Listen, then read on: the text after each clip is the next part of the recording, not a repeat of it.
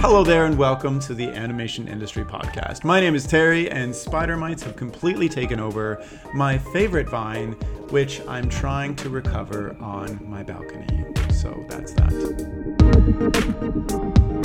Today I'm chatting with Eugene Fong, who I met at the animated TV show pitch workshop I did last month at the Toronto Animated Image Society.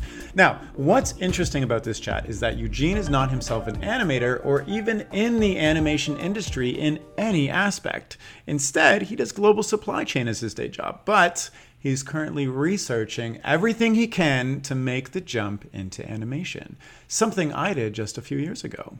So in our chat, you'll hear us talk about the risks of switching careers, our plans on how to do it, and the shotgun approach Eugene is currently undertaking. This is a really interesting chat if you yourself are thinking of switching careers into animation right now. Now, besides all this, Eugene used to run the Toronto Role Players Association, and he's currently a published author with 2 children's books under his name. But first, this episode is brought to you by Arcane, the acclaimed Netflix animated TV series that is for your consideration in 2 Emmy Award-nominated categories: Outstanding Animated Program and Outstanding Sound Editing for a Comedy or Drama Series and Animation.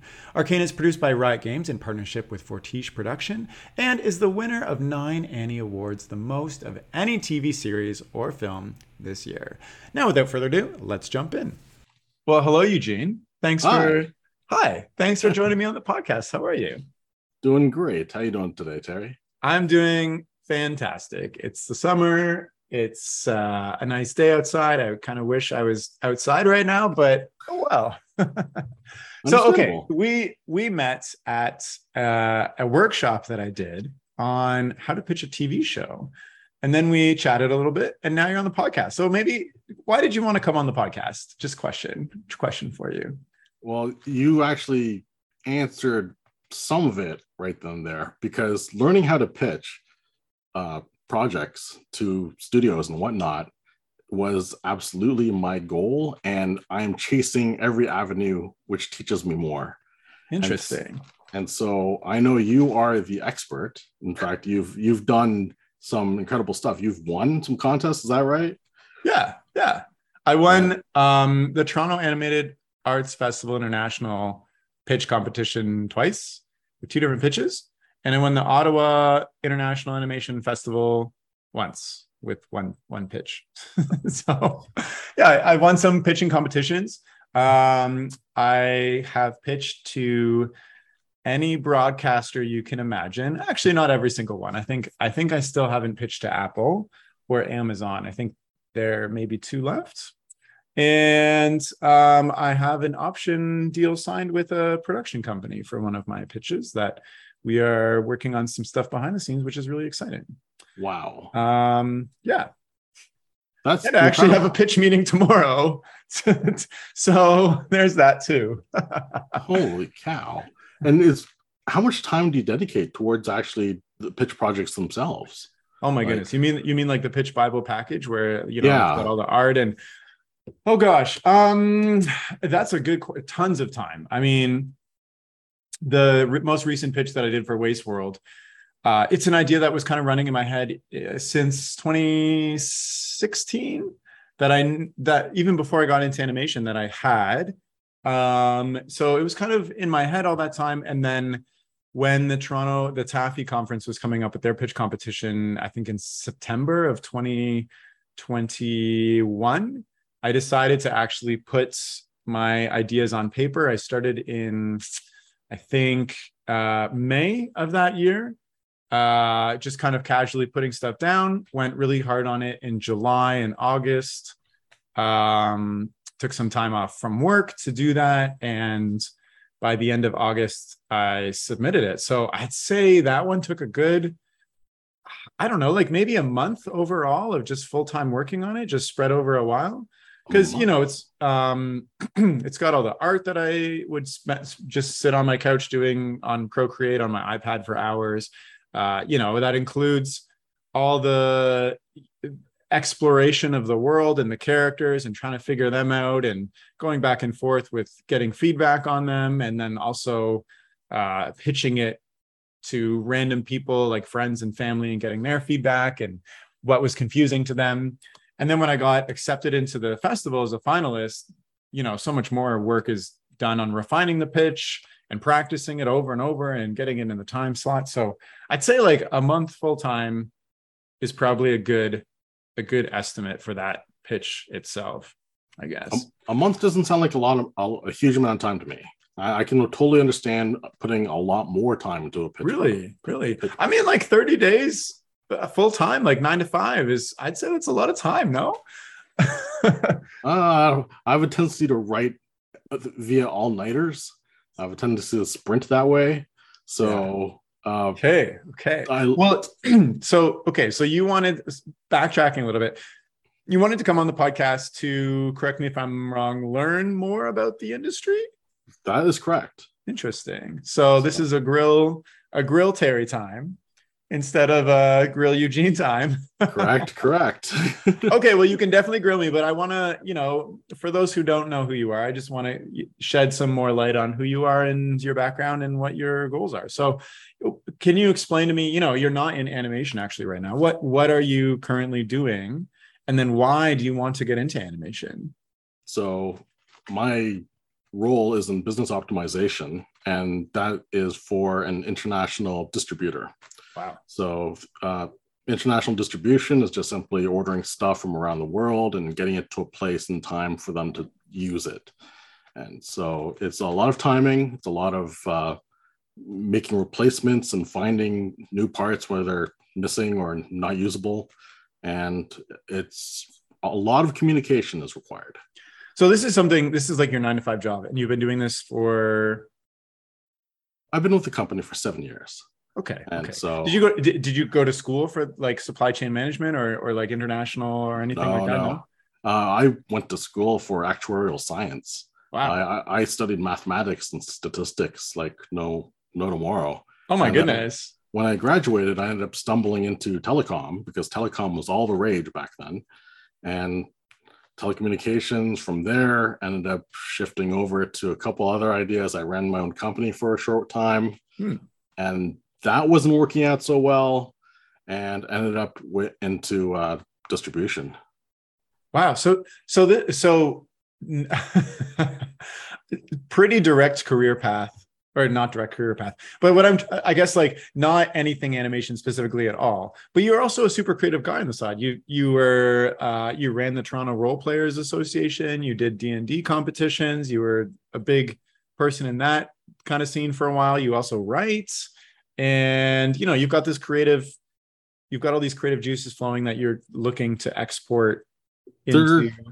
It definitely is a creative outlet. Really helps you find energy in doing the other things in life. I imagine I can only describe it as that. I find that I have to create things, and it's not some kind of, I wish I could. It's more of along the lines of, I really want to do this. I got to get it out there. And I guess it's because of my Dungeons and Dragons background. I really want to share an adventure with other people. And sort of, if I can bring them into a story or give them a tale that they can think about later, that's my real life goal, to take people out onto an adventure that they enjoy. Amazing. I love that. So would you say that life goal of bringing other people on an adventure is something that is pushing you to get into animation specifically? Or what is your interest with animation and getting into it, and what are you doing to make that happen? Well, one, I really love the freedom that animation brings. As much as CGI and what people can do with cameras today is really top notch, animation still remains to be like an anything field. Anything can happen, and it won't cost you an arm and a leg, ideally, right? Yeah. And so it definitely looks incredibly interesting. And the people that I've met in the industry have been incredibly friendly, which is amazing. And so the more I learn about it, the more I might be leaning towards it. That's how it's turning out. Now, in that regard, what brought you towards animation and not some other creative venture? Well, I mean, it sounds like we were kind of similar. I had I had a degree in business. I started out as a market analyst, then got into brand management, then got into digital marketing, and then ended up in SEO, search engine optimization. Um, but same as you, all throughout my career, I just had to produce something creative. I actually did stop motion animation when I was in high school and then a little bit in university.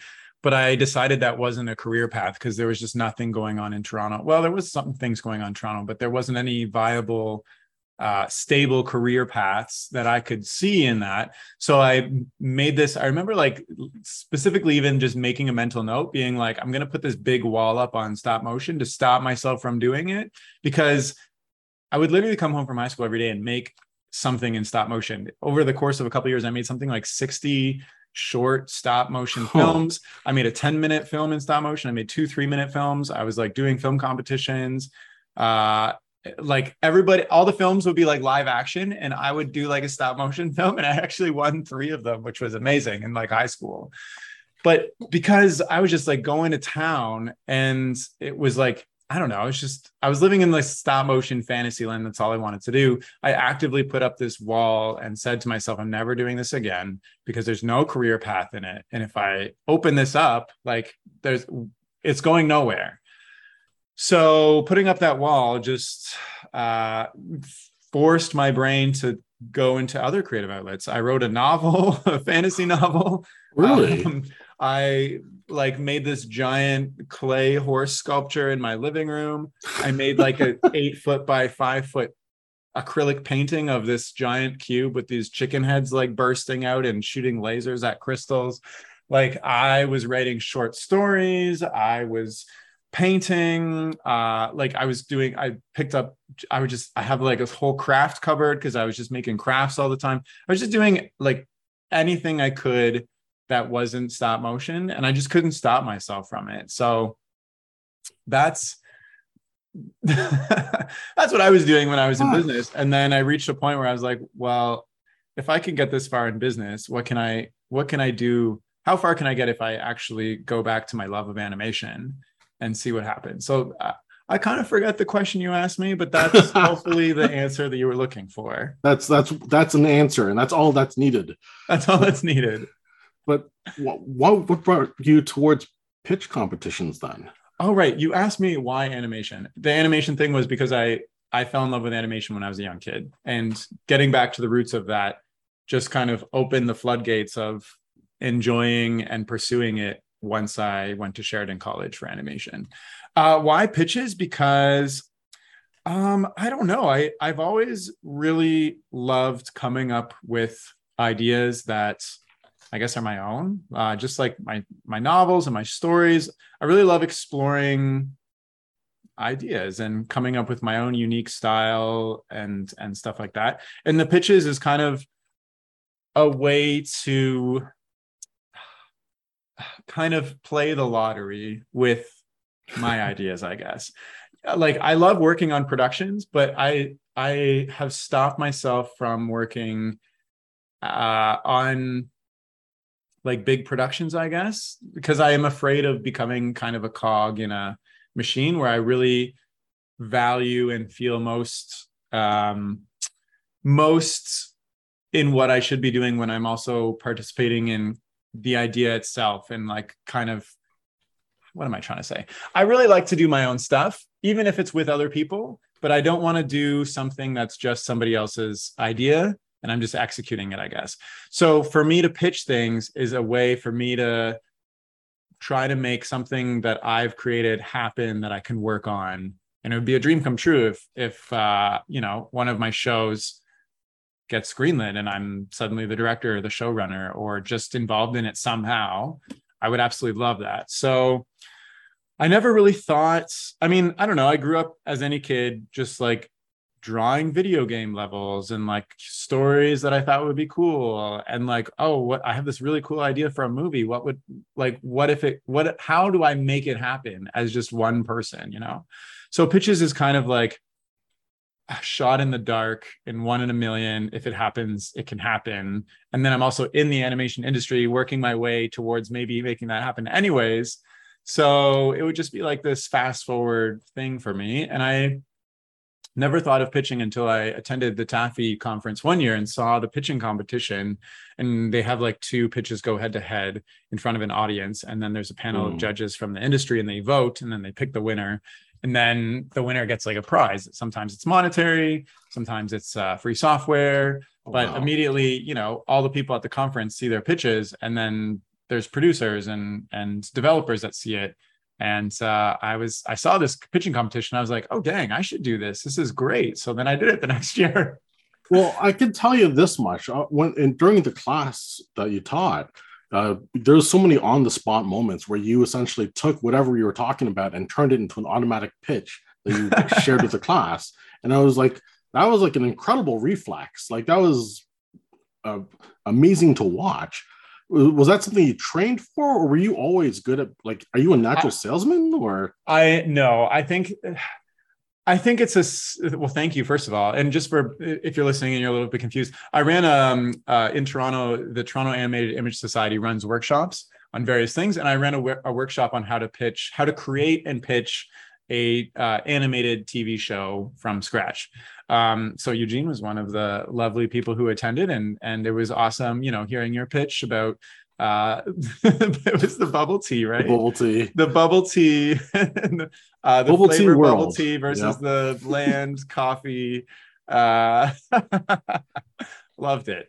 No, it's definitely a skill I've had to develop, as with anything. So with my business background, you know, I think that gave me because even in business school, you know, you have to pitch your ideas, you have to go and present a business case constantly. And then in the real world, when you're actually in a business, you have to, you know, you have a marketing plan, you have to pitch it to the salespeople, and you have to pitch it to your VP, and you pitch it to the CEO. And then that just helps me feel more comfortable with it. I don't think I'm an expert, but I just feel comfortable with taking an idea, maybe refining it to something that is a bite-sized thing that somebody can handle and understand, and then giving it to them. And also, you know, pitching itself is a nerve-wracking experience. Even when I was pitching to you guys, like, I was shaking and I had practiced beforehand. And, couldn't tell at all.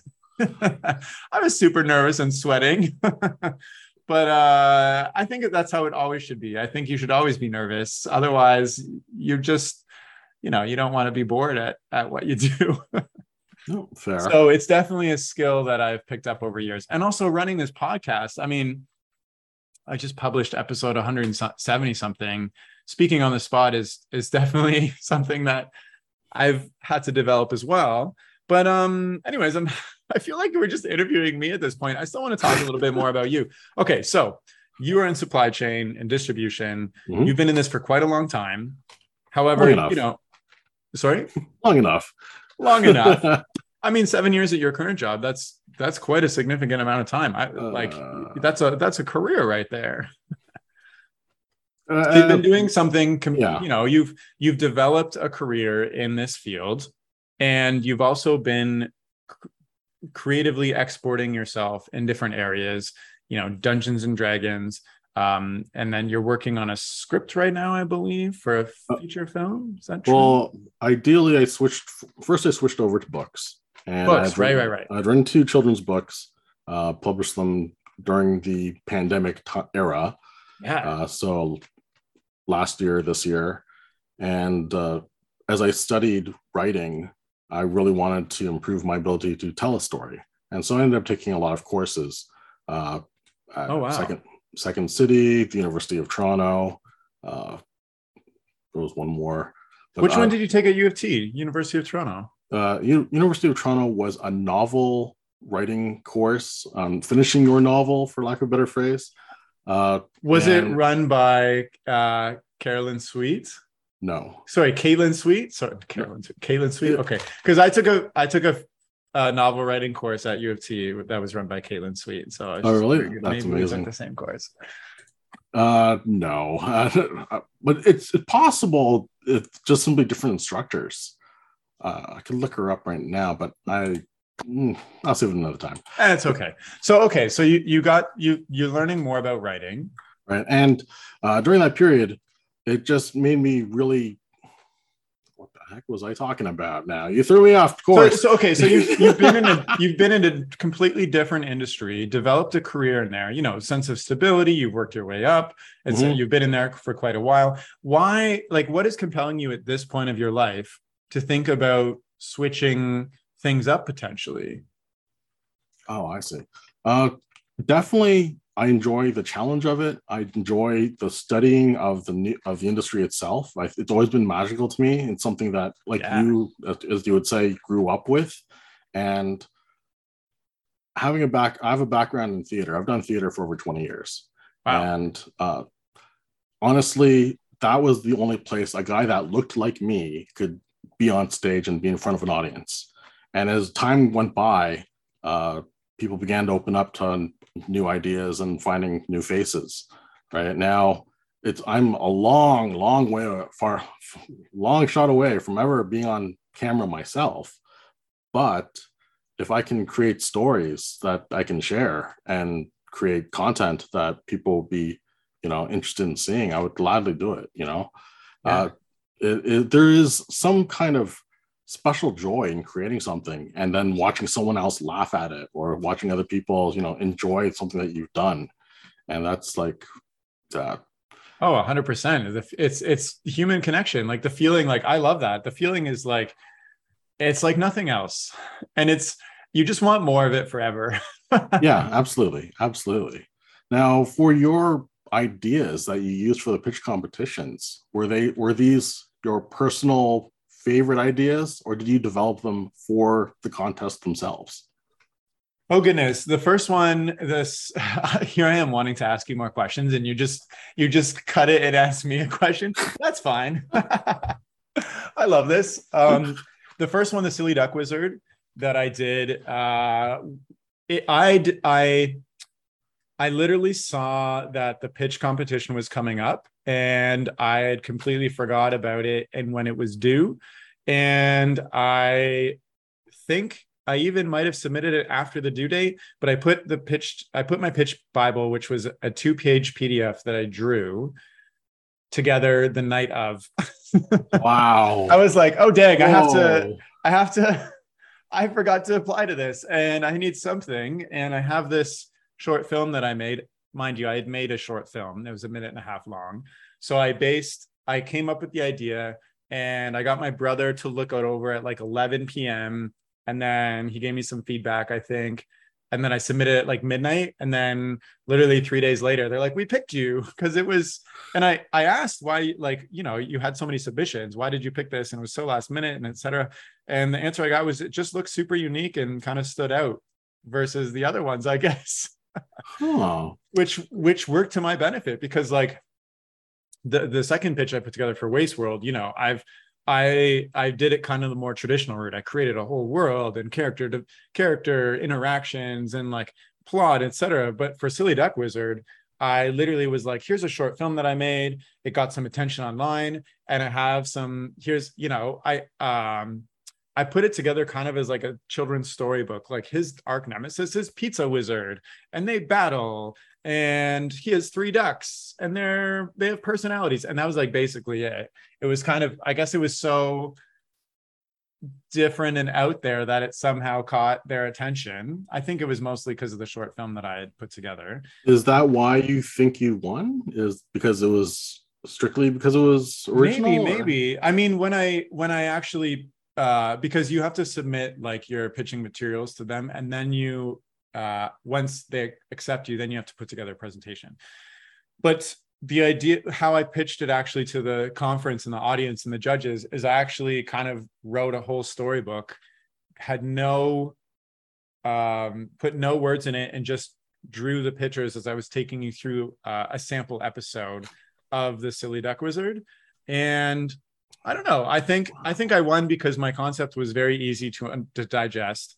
I tried to make it super entertaining and engaging the whole way, as I was just telling you a story, instead of like diving into the nitty gritty of what it could be, I guess. And mind you, the taffy conference that I first pitched it at, I think you're only allowed 6 minutes to pitch it in front of the whole conference, which is not a lot of time. Mhm. And the other pitch that was, you know, a phenomenal pitch. We're still good friends. We, you know, they have a, they like, they had this big world. It was a serialized thing. It was called We're Woofs, whereas these dogs, these kids that turn into dogs to solve mysteries. And I think mine was just so simplistic and easy to digest in 6 minutes versus, you know, they had a complex world and episodes and arcs, which was super fantastic. But I think just from the perspective of, I don't know, who's to say why? I guess it's up to the judges. Absolutely. And sometimes judging can go the other side just as easily. I understand that. But no, you were definitely tapped into something to have that type of record that you're able to do it. Like, well, to short answer to your question is, the first time I just dove in with something that I already had, that I thought, why don't I take something I have and put a pitch around it and see where it goes. And the second time with Wasteworld, I was like, let me use everything I learned from pitching this other project around for a year to every network possible, getting tons of feedback, talking to development people, getting it optioned, you know, even developing it even further. Let me take everything I've learned in that and then create the second pitch. So, but let me ask you this, you know, you see this animation industry as like this magical place, which 100% it is, you know. You watch a movie and you're like, how did this happen? And then you see the credits and there's like 400 people involved and you're like, how did that happen? Yeah, exactly. So you see this industry as a magical place, and you see maybe your entry point as a pitch itself. Is that what you're thinking? Well, actually, one of the things I had done is I had written some people in various other industries, television, and some had worked on movies, and just simply asked them, well, how did you get there? And how does one get involved into this type of thing, right? And one of the most common responses actually was, oh, the things you want to focus on is trying to become a showrunner.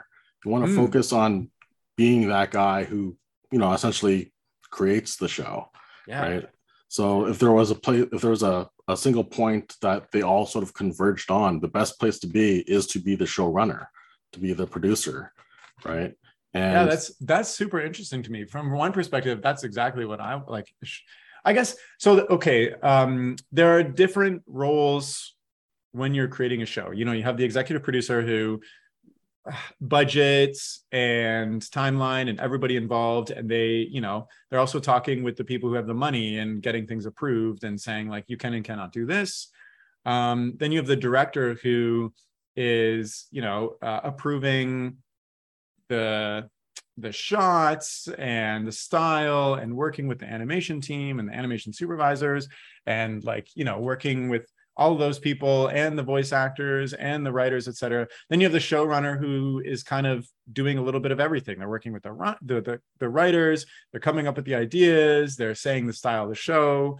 Then you have the writers who write the episodes, and depending on the production, all of these people can be completely siloed. You know, the director is not involved in the writing, the showrunner is not involved in the writing, but maybe has some say.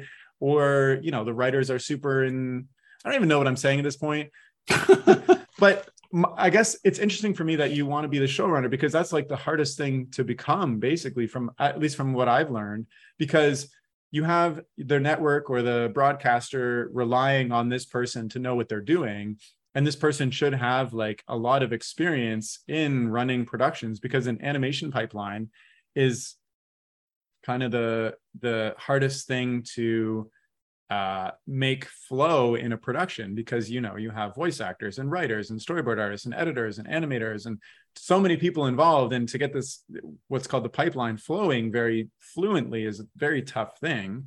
So you want the showrunner to have super experience in knowing how it should go, and while also, you know, working with the producers and keeping things creative and not formulaic and all these things. So I got a question then. When you work, or when you do your work now, do you find yourself wearing multiple hats? Do you find yourself delving into a whole bunch of things, and that sort of like gives you training across the board? Or do you find that your experience has been more siloed? It depends on the production. Like right now I'm working on a video game. So I'm a 2D animator on the video game. So I'm just 2D animating. So like I'm handing off my tie downs, and then they go into the pipeline where they're cleaned up, they're colored, they're programmed, they're put in the video game. It's the voice acting. Like I'm not involved in any of that. I'm literally just working with the creatives running the game to execute their vision with the characters and what they do in the 2D animation. So like I'm pretty siloed right now, but I still have a lot of creativity in, what happens with not the storyline and stuff in general, but what the characters, how their moves go, what they're doing exactly. I still have some creativity and sight in that, but I'm not super involved in everything else. Whereas like other productions, I have worked with the director to, storyboard and animate and character design, and like I'm doing a whole bunch of roles. And then in other roles, I'm literally just like, I was on a stop motion production where I just show up, I animate, and I leave. And I don't do anything else. I'm not involved in the characters, the lighting, but you get super exposure to all those things as well. And you kind of slowly begin to understand how they work and, how your work affects other people down the pipeline and how people before you, how their work affects you. And so you get a better sense of like what makes a good employee, I guess, to continue the flow, and also what people are expecting of you. So now this depends on the person, I know, but do you ever find that working on other people's work takes away your time or energy to work on your own personal stuff? Like, oh yeah, the amount of creative spoons. So I'm literally looking at, I have on my kitchen counter, I have like an island, and it's just covered in like stop motion like craft supplies and stuff and characters that I have been put on hold for 2 months. And I look at it, I keep it out because I'm like, tonight I'll work on it. But then after work, I'm like, oh, I'm so tired. I want to go for a walk. The weather's nice. Like I'm meeting up with a friend or something. I don't want to touch this. So 100% it impacts what I am able to do. I know there are some people out there who just super kill it. They go home from work and then they work till midnight every night on their passion project. And for me, it depends on, I'm very deadline oriented, I guess. Mm-hmm. So if you told me this stop motion production is due by the end of the week, I'll finish it, like no matter what. Like, so but since it has a very lenient deadline, because it's more of it's a personal project that I'm involved with a group of artists on. We don't have super deadlines, so it's procrastinating on it. Well, how do you find that? How do you rebuild that energy? Because I've noticed that there seems to be two distinct types of people. Some people, they need to be supported. They need to have people you can do this. You're really good at what you do. Yeah. Keep it going. And other people are like, you have a deadline. This is going to fail if you don't do this. You got to get like chop. Time is limited, and you got to use the time that you have. Definitely. It's so.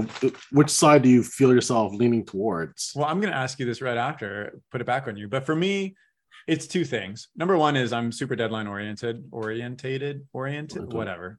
Give me a deadline and I will hit it. Like I'm just that type of person.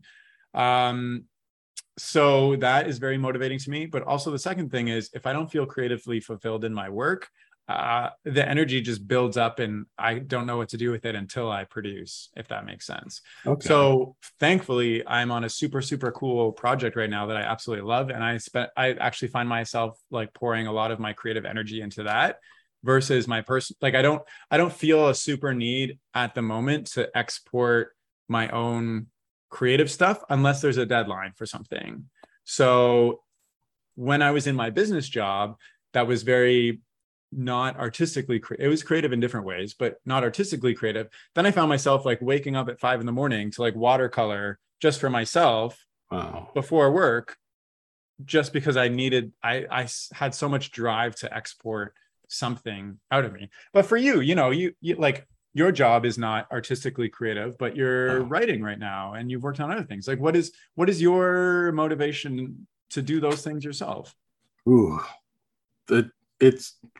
well, you know how people have a want and people have a drive, the two separate things, right? And the want of wanting to create something that goes out to a big audience is like a personal goal. Yeah. I want to be part of something like that. But at the same time, my own personal drive is that I just love being part of the process. I was always one of those type of guys that I just like being there. Nice. Like there's plenty of times from working on an event or a project, and I'm just like, I can't believe I'm part of this. Like I just love the idea of being part of it, and I don't need the spotlight. I just want to get it going, get it done, right? I love that. And that has always been a combination of those two factors have just sort of constantly pushed me towards things that I can do. And writing is something that you can do by yourself. So that is like probably the easiest. Don't need to cooperate, with anyone. You don't need to work on anyone else's schedule. And then, but my books have not animations. My books have like pictures and like a huge amount of art in them. And so that requires getting a lot of, getting artists involved and getting feedback on that angle and getting feedback on the writing and doing my own form of testing. So it's like just being part of that entire process, I find to be very fulfilling in itself, on top of having to do creativity, right? Yeah. Because creative stories are fantastic, but you can only tell so much in a given story. You can't tell all your creativity in one go. Otherwise, it'd just be a crazy nonsense event, right? And so take the best story that you can come up with at the time and try to make it make sense, and then, move with it. And then ideally project 2 and 3, you keep going. Yeah. So, okay. So if you envision yourself, all resources and opportunities are at your door and you can take any path you want. Correct me if I'm wrong. You would be a writer for animation. Is that right? Absolutely. If it was like you can have like any role, like a feature, like a writer for a feature or something like that. Yes, absolutely. So when you say showrunner, is that something you want to achieve, or is that just something that other people have said like you might enjoy? Well, to be honest, it might be the only case, because what if you, in terms of you're getting successful pitch projects, where does that put you? Like you just succeeded in making your pitch, yeah, and you suddenly have the arms of an entire studio willing to support your goal. I'd be executive producer, director, showrunner, animator, and writer. So there's an answer right there. That's a lot of hats to wear. So well, I would absolutely love to be a showrunner or director, because I want to work with people who are amazing writers. I want to work with amazing animators and like super creative people and people who like, I am not all of those things. I feel like my expertise comes in like ideas and coming up with something that's a very unique style, I guess. So I want to work with people who are experts in their fields and just kind of be a part of and maybe like influence what we're doing. I'm just excited about that. Like for the Silly Duck Wizard, if that takes off as a show, like I don't want to write the episodes, or I'd love to animate some, but I don't want to be like the main animator at the end of the day. Like I created what I think is like a great concept, and I want to work with a team who like loves the idea and brings it to life in their own way. Like I want it to evolve with how people want it to where they take it. I just think that's exciting. So okay, so for Silly Duck Wizard, yeah, what would the ultimate goal be then? What would you've reached your peak? This is the greatest. My ultimate goal would be to walk into a toy store and see somebody buying the duck plushies for their kid who's absolutely obsessed with them. That's my goal. That's awesome. Okay. Like if that is somewhere in the future, I will be over the moon happy. Like kind of how I'm approaching the industry is like, it's like I've said it before, it's a lottery. You're spinning a wheel. It's a 1 in a million chance. If it happens, whatever way it happens, I'll be happy with it. I'll just be happy that I was involved in it somehow, and I'll love it. Now, if it happens where like, somebody steals my idea, comes out with the Willy Duck Pizzard or something, I'll be super mad. I won't like that future at all. So, okay. So given any resource and opportunity, whatever, you would love to be a writer for animation on future films. Absolutely. Just I love, one of the great things about games and using games as a basis for writing is that it comes with established rules, it comes with established character types, and essentially someone gives you a bunch of toys and says play with them, right? And taking those rules and concepts and using it to create your own unique story is absolutely like a thing, right? And so you were driven to story because of Dungeons and Dragons drove you to story, I guess. Dog. Yeah, sorry, he was just come on my lap. Here he is. It's certainly changed and shaped how I create stories, right?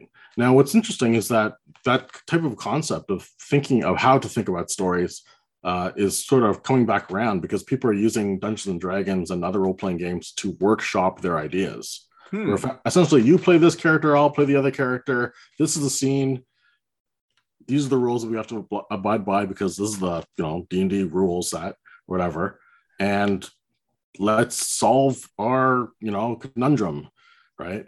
That's super interesting. I've never actually heard of that before. That's kind of like a brainstorming session. So when you're running a campaign, you'll actually have like a writer be like, I'm just saying hypothetical, but like a writer who's like, or figuring out an episode of something or something for their book will actually explore. It's something along those lines, but I'd be the guy who's doing everything like you described there. As like, if you're running the game, you're probably the one taking the most notes as well. Yeah. And thinking about it like before and after. Super interesting. Right. So, and then oftentimes you can just take a good idea and it might not even be a fleshed out storyline, but like, I want to think about a world where alligators are giants and they are roaming the countryside and whatnot. And then you can just literally create a game and just throw that in there and just see how people react. Oh my goodness. I love this. I want to do this. This sounds super, because like I just finished the pilot for Waste World, the full script, which was tough, I guess. Because like, I'm like, which idea should I pick? And like, how does it impact things? But like, I feel like just putting the world in like a D&D context and just being like, all right, you're this character, I'm this character. Let's see what happens is a super easy way to brainstorm instead of just like sitting down by yourself with a pad of paper being like, what can happen next? Yeah, absolutely. You're forced to like tell a story. That's so interesting to me. Okay. So you would be an animation feature film writer. And you've written 2 books, which I think is amazing. Technically 3, but I'm only proud of 2 of them. Okay, well, you've written 3, you're proud of 2. If you don't hate some of your work, you can't be a real writer, right? Isn't that right? I'm certain when I look back, given enough time, I will hate all of my work. So this will be fine. That means you're just improving, which is great. If you wrote one thing and were like, done, I'm good for life, this is amazing, you probably wouldn't be a great writer. Yeah. So now you're working on a full script. What stage? And you said you're learning about the industry and kind of you took the pitching course, et cetera. What is your like plan, I guess? So, you've written some books, you're writing a script, you're learning about stuff. If you were to like stage out your plan to making, Eugene is the #1 best feature animation writer in the world. What are the next steps to get there? Well, a lot of it is, I can only describe as a shotgun technique or throwing everything against the wall and seeing what sticks. So because it is a combination of, one, I want to have my fully finished script that I really love, but at the same time, I know there are multiple competitions happening right now, and I want to apply to those competitions, and they're going to have separate specific rules or topics that they want covered. So a lot of nights I will just write plots. I will just literally think of log lines and try to figure out what they are. And just I used to do it as a hobby, actually, as a side interest, just writing log lines and their episode descriptions. And when I hit like 250 or so of them, I realized I should take one of these and write a book with it. And that's how I did my last book, where I just simply took the one that I really liked and just kept going with it. Wow. Right. How long did the book end up being? Oh, the booklets themselves are pretty not long at all, 30 pages, 35 pages, but it's also like it's kids' book with drawings and whatnot. Yeah. Well, kids' book would be a bit of a misnomer because I write them in the sense. Have you read Tintin? I have not, but Okay. I used to watch the show when I was a kid, actually. Right. I actually was a huge fan of that series when I was younger, and the books are written with an adult in mind. However, the pictures and the I want to call it animation, but the action scenes help describe what's going on for a child to understand the nuances. Meanwhile, the language and the technology, in my case, I'm using it's a sci-fi, so I use a lot of science in it. It's really meant like an adult would understand it better. Yeah. So ideally, it'd be something that anyone of any age could read or reread in the future and still enjoy it.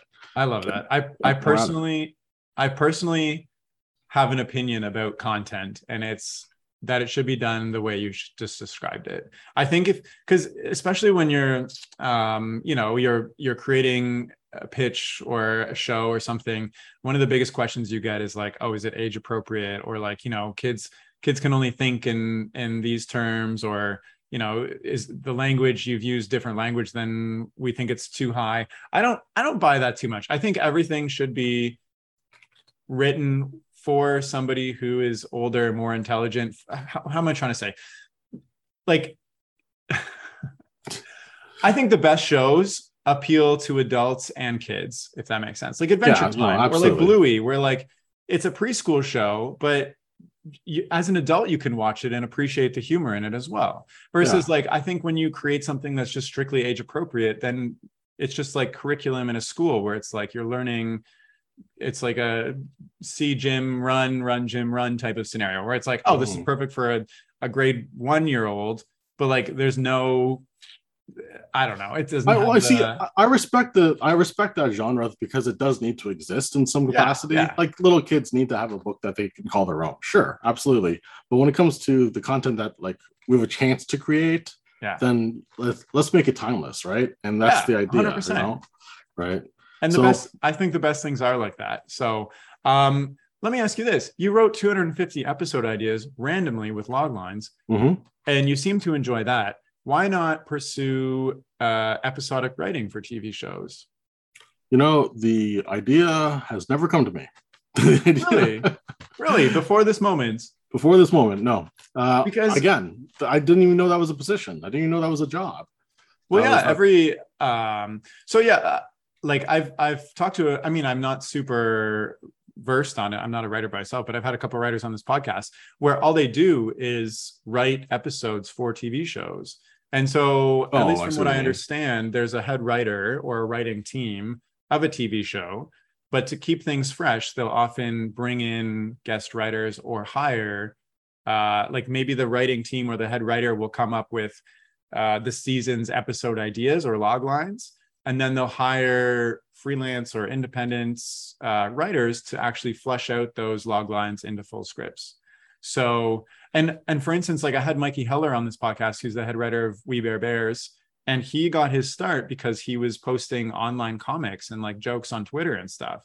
And then somebody from that project, We Bare Bears, just loved his work and was like, hey, do you want to test out writing for an episode? And he was like, okay. And then they hired him and he ended up the head writer. So like, there's definitely, writing is super, I know it's super competitive and tough to find stability in, because you might write for like 3 episodes on one show and then that's all they contracted you for, and then you have to look for another show. So it seems to me, unless you have a head writer or writer's team, or like you're a writer at a studio kind of position, it's pretty contract to contract basis. But I guess anything in animations like that, like for me, I've worked on 2 video games this year, and we're 6-7 months, we're 8 months into the year already. So like I have a job for a couple of months and I moved on to something else for a couple of months. So that's the nature of is that what you would call the nature of the industry itself, that generally it's contract based, you're working from project to project and they're completely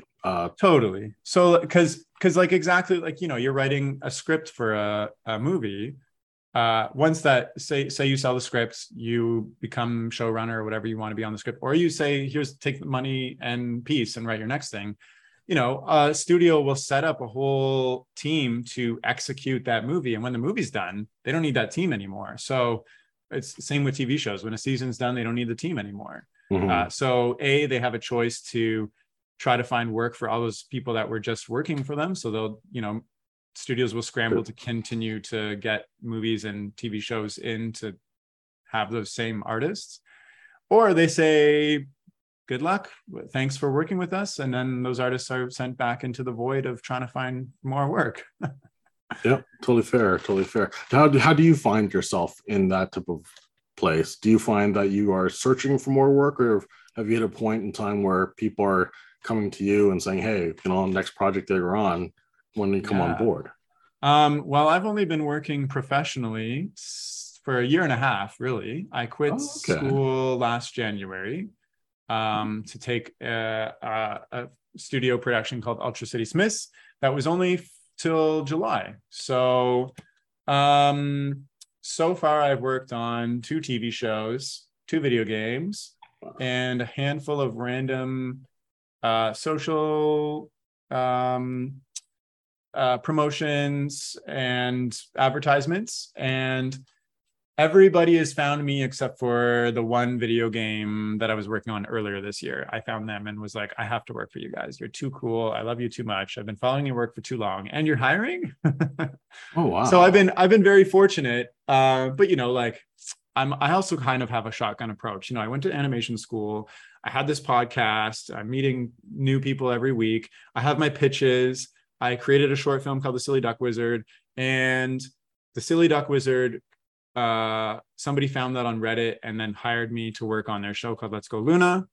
That lasted about a year, actually. I was working on that at the side while I was going to school. And then that work directly led to Ultra City Smiths, which I quit school to take on. And that work directly led to, that work didn't directly lead to anywhere, just helped with my portfolio. But stuff I'd done in school and the Silly Duck Wizard led to me working on a couple of social promos for various, one studio in the States called Cartoona, another one here in Toronto called Headgear. And then stuff I had done on Let's Go Luna directly led to the first video game, and the second video game I got from a random connection I had from the podcast, plus they had seen my work from all this other stuff. So it's an amalgamation of just, putting a ton of stuff out there and meeting people constantly and trying to do your best. Now, okay, I understand they're all great and they were all great experiences. I can accept that. But which one gave you the most fulfillment? Which one really, you could see yourself revisiting all the time? Yeah. Oh boy, that's a good here. This is a great episode because I'm asking no questions. So the show called Let's Go Luna, they are a show. They're a 2D animated show on PBS that was produced by a studio called Brown Bag here in Toronto. And the point of the show is to take the characters who are part of a traveling circus to a different country in every episode and learn about that country's culture. In the middle of the 22-minute episode, they take a minute and a half to tell a folktale from the culture of the country they're visiting. And to tell the folktale, they hire independent artists to completely envision and animate in their own style that folktale. So I was able to do 4 of them. So they basically hand me a script and say, interpret this however you like with your own style. And you're basically the director, the designer, the storyboard artist, the editor, the animator, etc. So 2 of the ones I worked on were from North America. One was from North America, one was from the States, one was from Sweden, and another one was from Ireland. Wow. So they're all in stop motion, and I just had a time. I got to design all the characters myself. I got to do all my own research to figure out. Yeah, of course, you're working with the showrunners who are amazing people, Joe Murray and Peter Hannon. Peter Hannon, he came up with Cat Dog, if you ever seen that, and Joe Murray came up with Rocko's Modern Life. So it was really cool working with them directly. And they have to sign off on what you're doing, of course. But, I got to design everything from scratch, build it all from scratch as well, animate it however I wanted it to, and then, hand them the final product. So those were kind of rare opportunities where, I just could do my own thing, of course, within the confines of this the folktale. But it was basically a dream come true. It was super fantastic. So yeah, I would take something like that again in a heartbeat. That is amazing. But you brought up an interesting point, is that you've met a lot of showrunners. Yeah. And is there a common trait that all of them have? Oh boy. Common trait. I mean, I asked them all these questions. I would say, you know, they all one of the things is they have to have a super strong vision, because they're going to be attacked on all fronts. You know, the producer is going to say, we can't do that, we don't have the money. The broadcaster is going to say, you know, we don't approve this, or this is too raunchy, or this joke won't fly with kids, or whatever. Then the animation department is going to come back and say this is too complicated. So you have to have a super strong vision and be able to know to keep the heart of what you want to create, given that everybody is trying to change it in some way or whatnot. Because like, even when you write an episode or it's storyboarded out, you have to send it off to the broadcaster for approval. And whoever works there is going to be like, I don't like this, for no reason you don't even know, or like, I like this. So you have to constantly be like, no, we're keeping the color of his shirt red, because that's but honestly, it's stuff like that. Like the notes that I've heard people get are so silly. I've gotten some notes before that were interesting that I didn't super agree with, but like, you just have to know when to pick your battles and what actually is the heart of your show. So that you have to be a super people person, because you're working with so many people, not a people pleaser, but just like know how to manage people and time, because like, you know, everybody's relying on you to know what to do, and you're working with every department. So management, super strong vision. Yeah. And I would say I've talked to some people who haven't had experience and some people who have had experience. And I think it makes a better time if you have experience with the animation world, just because you kind of know what's going on and what people need, I guess. Mm-hmm. And then, and the last thing is that I've heard from everybody is like, it's no longer like your idea, it's everyone's idea. Like you can't be butt hurt over it changing, or like it not being executed to the exact idea you had in your mind. Like, I don't know if you've writing, so you've probably heard like, you have to kill your darlings, like that expression, where it's like, you have to let things go. So that's part of the magic of the business, I'd imagine, because it is a cumulative effort where everyone is doing their own thing. And sure, it might be tweaked in a manner that might not be to what you had originally envisioned, but that might only make it better, right? And there's that opportunity where people come together and create something bigger than themselves, right? Totally. And unless you're like an Andy Warhol genius somehow, like the one-man show, you can do absolutely everything. If you were that, then why do you even need, like, I don't know. That's fair. Is that you? Do you consider yourself to be the No, not at all. I look at my stuff and I think I do well in like very short, here's a one-line thing that I think is funny, but like turning it into like a 20-minute episode is, I need help. I need a lot of help. But I specifically, like, that's something that I thought about a lot when I was getting into this industry as well. Like, do I want to be a one-man show? In some parts, like, yeah, I have a big ego attached to, like, you know, I did this and this is my idea, but I specifically want, and it's part of why I'm pitching to studios, I want to work with people who this is what they do. I want to be part of something larger. I want to have a roundtable where we're discussing ideas, and I'm not just in this silo of like Terry himself. So, okay, back to interviewing you a little bit. I'm afraid we've gone too far. We've gone too far. Okay, so, you know, you're exploring where you might fit in the animation industry and your shotgun approach. So what exactly is your shotgun approach, and what is the end goal?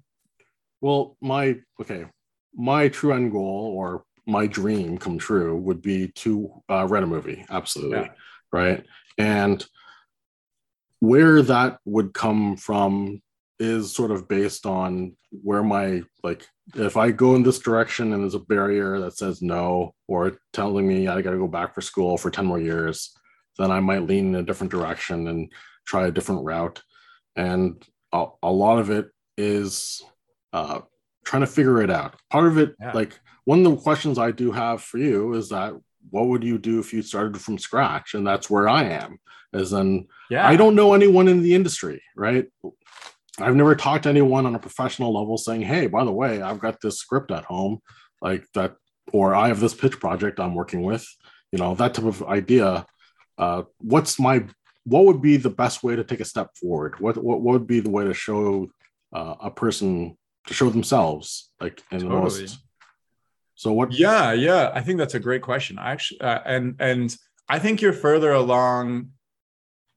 I mean, like at one point I told myself I want to be a writer, and I knew that was masked with the animation thing.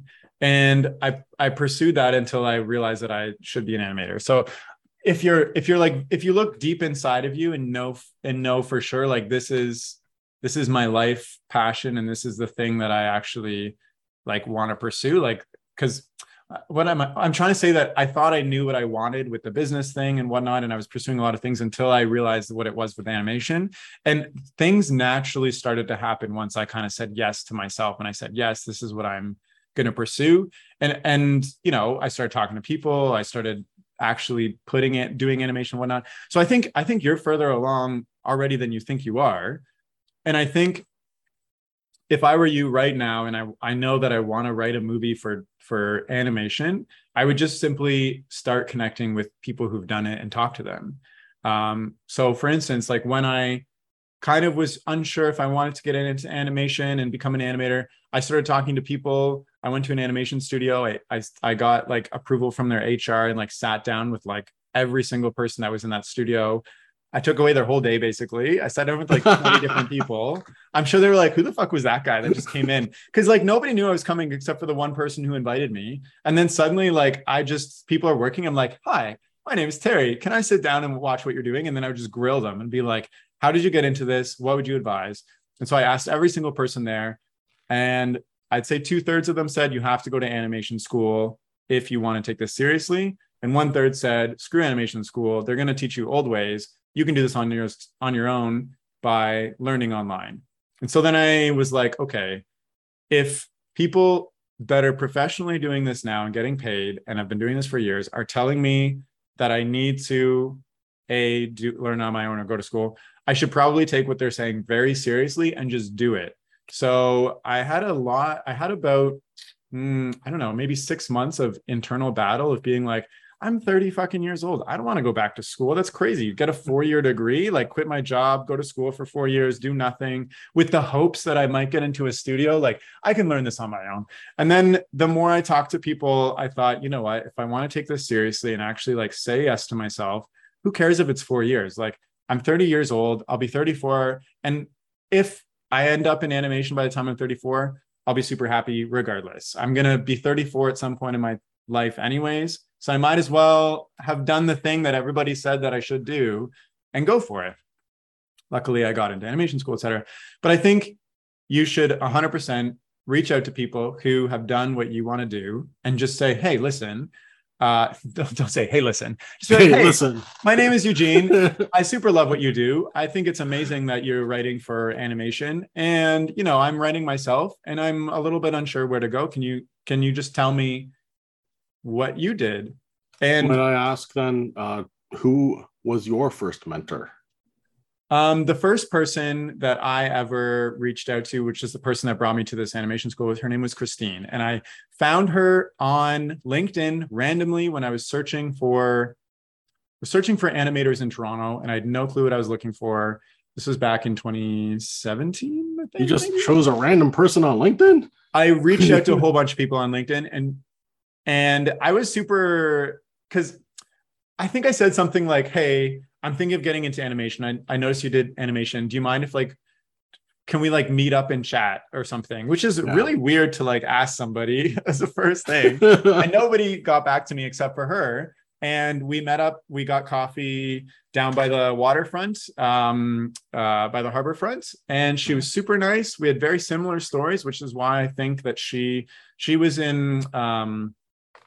working in a factory on the East Coast. doing kind of a factory job and just wishing she got into animation, and then changed her life. And when she was a little bit older too, and it was amazing. And she's an animator now in Toronto, and fantastic. And so just having her kind of take the time and share her story and, allow me to come to her studio and see how everything ran, just kind of opened my eyes to like that a real person can do it just like me, because everything seemed like magic. Connections, like you said, connections happen, whispers happen, people get jobs, which 100% is true. It's all about it's not all about, but a lot of the times it's who you get a call from somebody and they're like, oh, hey, we're friends. I like your work. Come on this job with me. Yeah.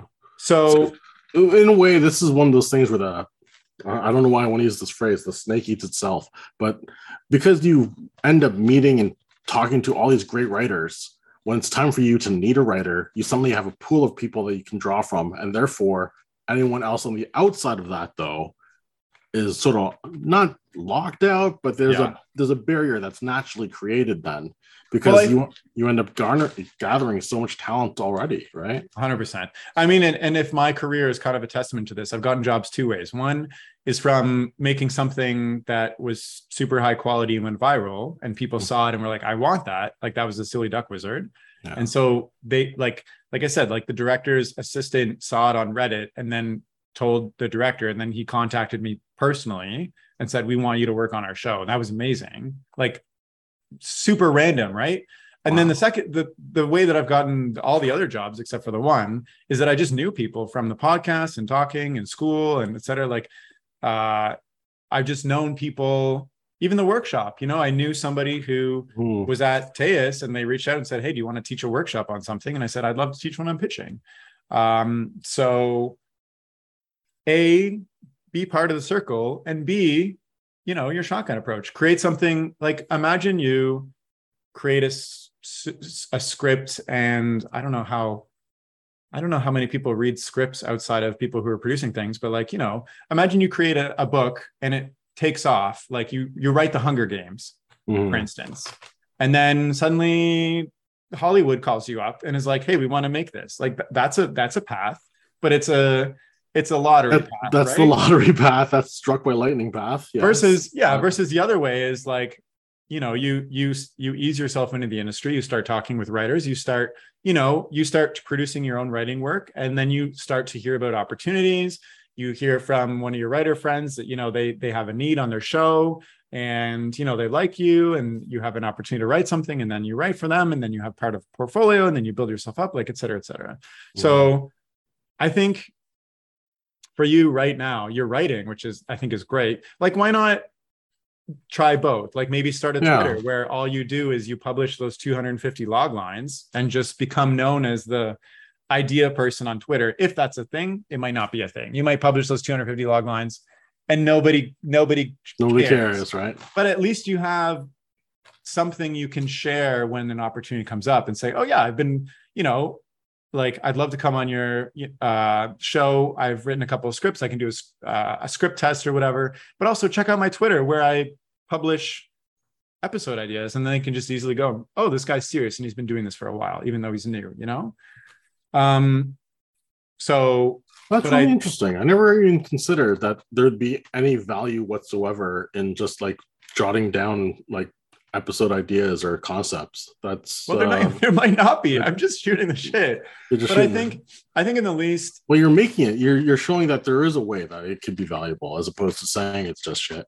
So that's. Well, I think in the least that if you have something like that, then at least you can show somebody. Like for me, the only reason I have my Instagram is kind of as a portfolio of my work. Like I post like twice, 2 or 3 times a year, but the amount of times that I show my Instagram to other people is tons. Like, because I'm using it as a way to show my work, like the pieces that I want to see. Cause I know everybody has Instagram. So, and just like everybody has Twitter, maybe there's an opportunity to, like I said, like Mikey Heller, he was posting jokes on Twitter and like short comics, and that's how he got noticed. Of course, that's a 1 in a million chance as well. How many people are posting jokes and stuff on Twitter and never get noticed, for instance? Yeah, absolutely. So, but just the short answer to your question, I think, you know what you want to do, just talk to people who have already done it, and you'll start to learn. They'll give you some tips on exactly where to start tonight or tomorrow. And what if they say, go to school for 10 years? I think, if my opinion is, from doing that, if somebody says to take this seriously, you got to go back to school, I would do it, because I learned, like, even after I got accepted to school, like, up until the first month of me being in school, I was like, I don't want to be here. I'm going to drop out. This is crazy. I'm 30 years old. I'm surrounded by 19-year-olds. Like, why am I here? I can learn everything online. But I'm so happy I went because you don't know what you don't know until you know it.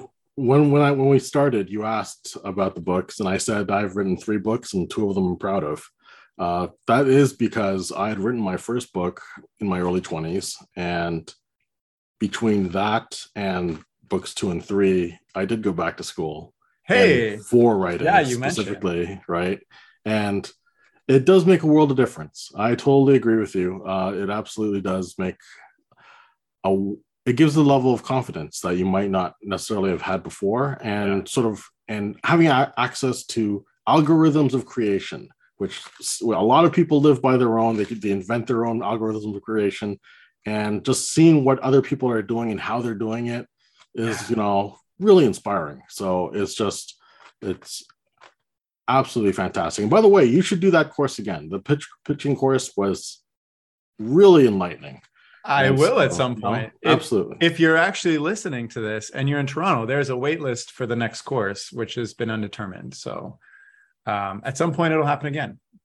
So, but what you just said, I think hits the nail on the head, because what I learned from going to school is if I were to pursue animation by myself without going to school, I think I would have had to know exactly what I wanted to do. And I would have been like, I want to do, I don't know, 2D animation video game characters. Like, if I knew exactly that's what I wanted to do, then I would just study only that. I'd like YouTube tutorial the shit out of it. I would just do all of that. But like, school, they expose you to everything. I was still closed off to doing stop motion in school, but I had a professor who pushed me to do it, and I ended up doing it, and that really changed my life, literally, and my career. So I wouldn't have done that if I had done it on my own. But what you just said, you're around other super creative people, and just learning from them and how they do things and getting the feedback from them on your own things is like so invaluable, that you don't have if you're trying to learn on your own. So yeah, you don't know what you don't know until you know it. But then, like, I didn't even finish my degree. Other opportunities came up in the meantime that I took, and I didn't even finish it. So like, say you go back to school for 10 years. It's the dream, man. How many people would be like dying for that? That's great. But okay, but you have to understand, the other thing that I had as an advantage going back to school is I already had a degree in business, and I've been working in the industry for nearly a decade. So I approached school completely different. Like, my professors were my peers who I'm taking out to coffee, I'm networking, I'm picking their brains. Yeah. I'm like, it was kind of entertaining for me to be buddy with my schoolmates who are like 19, 20, 21. And they're like afraid to talk to the professors who are like my age. And they'd be like, they're calling them like sir or ma'am. And I'd be like calling them first name basis. Like, it's, and how I approached school was totally different. I approached it as a career. Like, it was a 9-to-5 job for me. It was super serious. I was looking for connections, learning about the industry, approaching it as like taking every opportunity that came out of it, versus like, when you're a student the first time, you're procrastinating every assignment. You're just figuring out time management. You don't really know what expectations are, blah, blah, blah. So like, for you as well, when you went back to school for writing, did you not approach it totally differently than if you were coming out of high school again? Absolutely. Like, you learn so much more. And I think, I was in school. I was also running the podcast every single week. I was also creating pitches, and I was working part-time for this other show, like at the same time. So it made sense, I guess, that I didn't end up finishing my degree. So, but anyways, if somebody, I think you should talk to people who have written for animation feature films. You'll probably find that they're super interested to chat with you, as I found with this podcast. Literally, there's only a couple people that have said no, which is fine, to the podcast. But most people that I contact are super happy to chat. And what is the podcast? It's literally, I just jump on a call for an hour and chat with somebody about their life, and I pick their brain. But having a podcast makes it seem like super formal and whatever. And there's listeners and audience, but it's literally just connecting with somebody and picking their brain for an hour. Well, I've got a question then. What made you think about doing a podcast? It wasn't my idea either, and I didn't want to do it either. I'm very resistant to change, I guess, until I do it, and I'm like, "Oh, this is great." One of my former boss at the software company, actually, he started a podcast about software as a service businesses, so SaaS businesses, where he would interview VPs and CEOs about how they grew their companies, because he now runs a consulting firm. He was starting his he was the head of growth at our software company, but he started the podcast as a way of learning from them and building his reputation, if that makes sense, and creating some really cool content. And when I first got into animation, he was like, "Terry, you'd be silly not to start a podcast." Like I actually started at the Taffy conference that I went to, that I saw the pitch competition at, because I went and I'd done nothing in animation. I was a new student, and I was like, how can I connect with all these really cool people and not just come off as a dweeb and be like, I really like what you do and I've done nothing, I don't know what I'm talking about. So he was texting me while I was at the conference. He's like, literally go up to every speaker after they're done talking and say, do you want to come on my podcast and share your career journey? And I said, I don't want to do it. And then by the end of the conference, I was in the line of every speaker. I waited till the very end, till everybody had talked to them, because I was too embarrassed. And I asked all of them to come on my podcast, and all of them said yes. And only 2 ended up following up with me. Brett Jubinville, who runs, Tin Man, which is an animation studio in Toronto, and Fred Seibert, who at the time was running Frederator. Now he's running Fred Films. And if they didn't say yes, I wouldn't have a podcast. So wow, that's incredible. And 170 something episodes later, you are like now a master of the craft. I guess so. But it's just, I've learned a lot about podcasting and hosting and asking questions, but it's literally just a chat for an hour with somebody cool like you.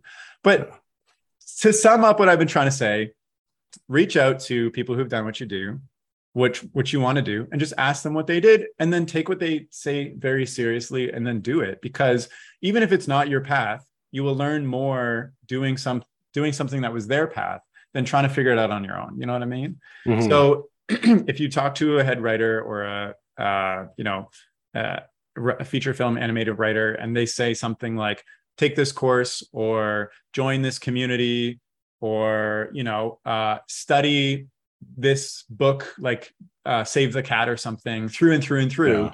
you should 100% do it. Like, do it to the fullest, like life depending on it kind of deal. Like, I would say go all in, like don't have another option, and see where that leads. And you'll probably end up further along your career, meet new people, learn more, develop your craft more, and you'll be one step closer.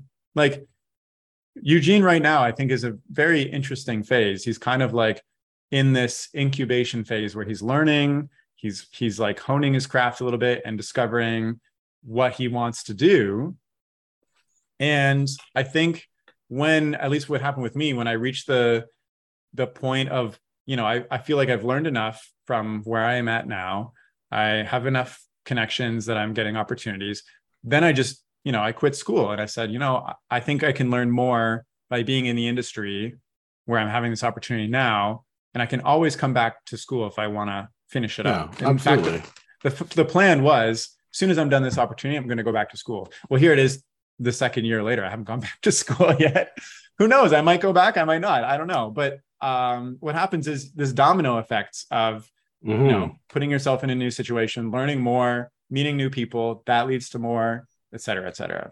As long as you're keeping your experiences as growth experiences or opportunities, or, as long as you're always on the concept of building onto yourself, I totally support that. That sounds like you're doing great.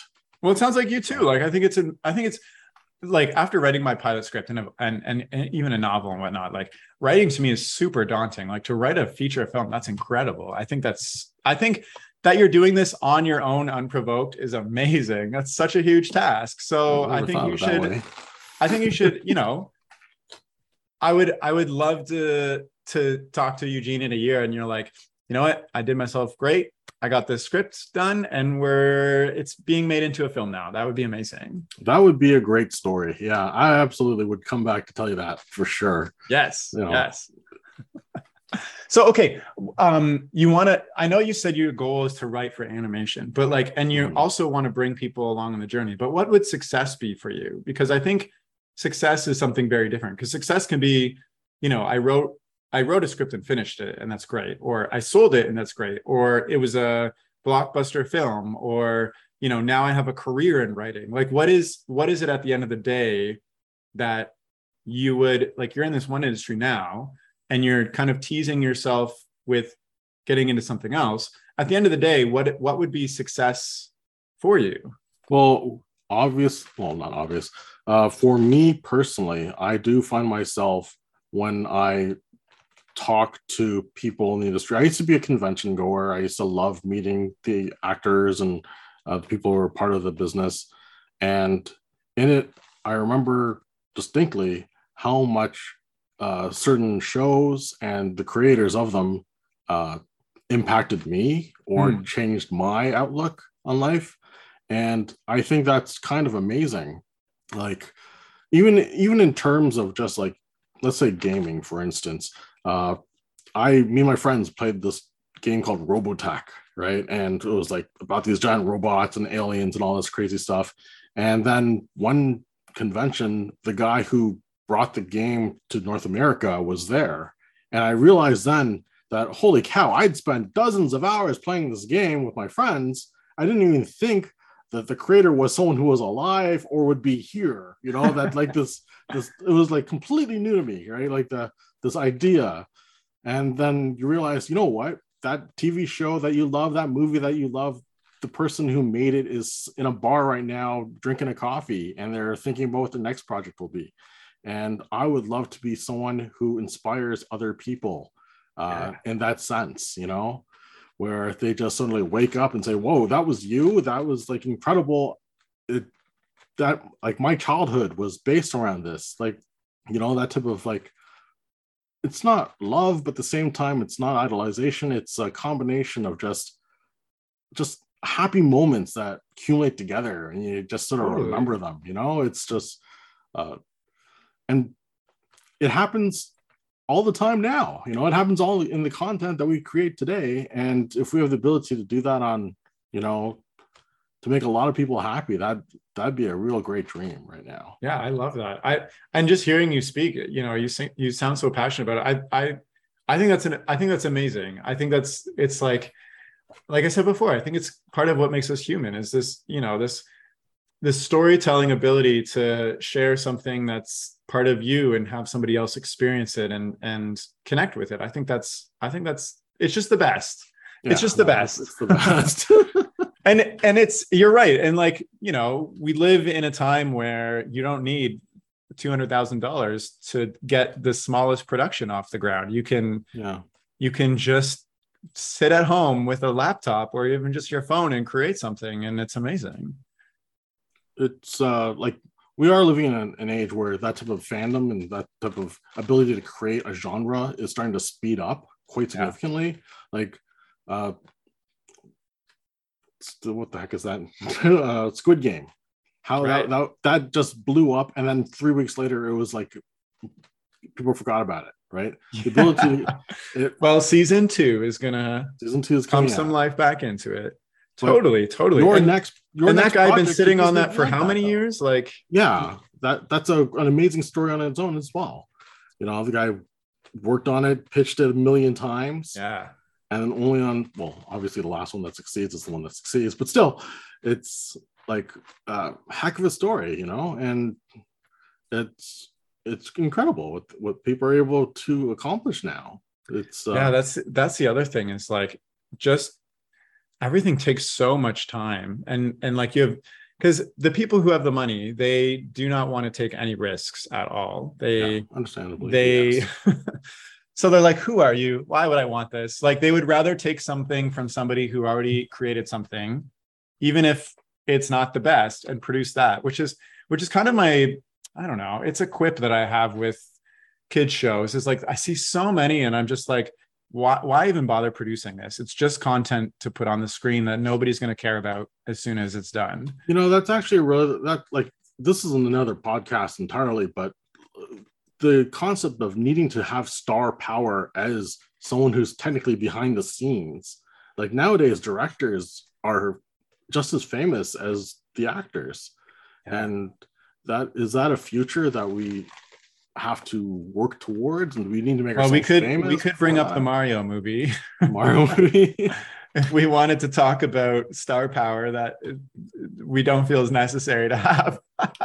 fair. But we'll see how that goes. But yeah, no, I 100%. But I guess that's also what is amazing. Like Eugene, like you as a creator could create something that millions of people see because you just went for it as well. Like, I think that's just as incredible. And yeah, star power, whatever, but there's so many, whenever I talk to studios, they've all said something kind of similar, is they're looking for more stories from international and different perspectives, because everything for the last 100 years has been an export of like North American white old men type of deal. And nothing, I don't think there's plenty of successful stories, plenty of great stories. 100%. And like we all grew up on that, and it was our childhood and it was amazing. But now, there's so many diverse perspectives and stories that are coming to light now. And people are looking for new creators. Like they want new and different things. So if there's a time to be writing right now, it should be now. Absolutely. And yeah, if you have that spark of wanting to do it, I definitely would recommend to anyone that they should look into it. Well, and the other thing that I've learned just from pursuing this path myself is the amount of people who have an idea and dream about pursuing it, but don't pursue it and don't take it seriously is like 100 to 1. Like the amount of people that have talked to me and said like, oh, I wish, like even my own friends, like we talk about this all the time. Like my friends have their own passions, but life situations end up leading them in different scenarios. And, I happen to be in a spot in my life where I could take a big risk and quit my job and start over again from scratch. Like I feel very fortunate and lucky that I was able to do that. But the amount of people who want to pursue something and then, don't have the right motivation or whatnot is huge. So I think 100%, if you're already here, you need to go for it 100%, because the amount of people that are kind of in your spot and aren't going to take it further, like there's a big portion of people like that too. And I think it's almost easier to end up like that, because that's kind of what I did for my whole business career. Like I always had this, oh, one day I'll be an animator, and I was kind of teasing myself with all these like passion projects, but I never pursued it fully. And people would be like, oh, if only, you could be an animator one day. And I'd be like, yeah, whatever. And I do something here and there, but never really see it through. And it wasn't until I really went all in that things changed for me. So I think you're in a good place. Even the fact that you wanted to come on this podcast and pick my brain. I appreciate this, by the way. Instead of here, I thought I was going to bring you on and talk about like, what are you doing to get into the animation industry, and like, what are your thoughts? And I just ended up rambling the whole time. Yeah, you fell for my trap card. This is exactly what I was hoping for. Oh my goodness. I greatly appreciate it though. Like this, understanding how to approach this is, I think it's always evolving and it's always changing. And totally. Getting your perspective I'm hugely thankful for it. This has been great. Gave me a lot of ideas on what I'm been thinking about and how I should be, reflecting on it. So like, I appreciate this a lot. Well, thank you. No problem. So what's next for you? What are you going to work on next after this? Yeah, right. Well, I would just wanted to follow up on that thought. Like, before I got into animation, I'm somebody who has a plan, and I have a vision, and I'm like, this is what I'm going to do, and this is the path. And also that's why I didn't want to go to animation school, and why I didn't want to quit school, and blah blah. But if anything, like the path that I have followed has been nothing at all like what I thought it would be.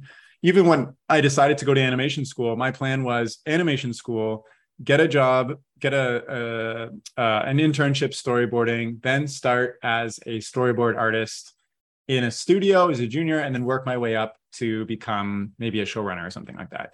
Yeah. Well, I went to school, and then I quit school. Then I worked on a stop motion production. Then I worked on this other, like my path has been completely, never would have expected it. So like, I'm just saying, like, what you said, there's no path and it's evolving. There is no path and it is evolving. And it's just, you see an opportunity and you take it. Like, I remember talking with John Musker, who directed Great Mouse Detective, Little Mermaid, Moana, and a whole bunch of other stuff. And he was working at Disney as an animator at the time, and there came a need to have a director. And he was, he was asked to be the director, and I think he said he refused at first or something, but it wasn't an expected thing that he aimed to be at. It just kind of was an opportunity that he said yes to, that some other people didn't say yes to.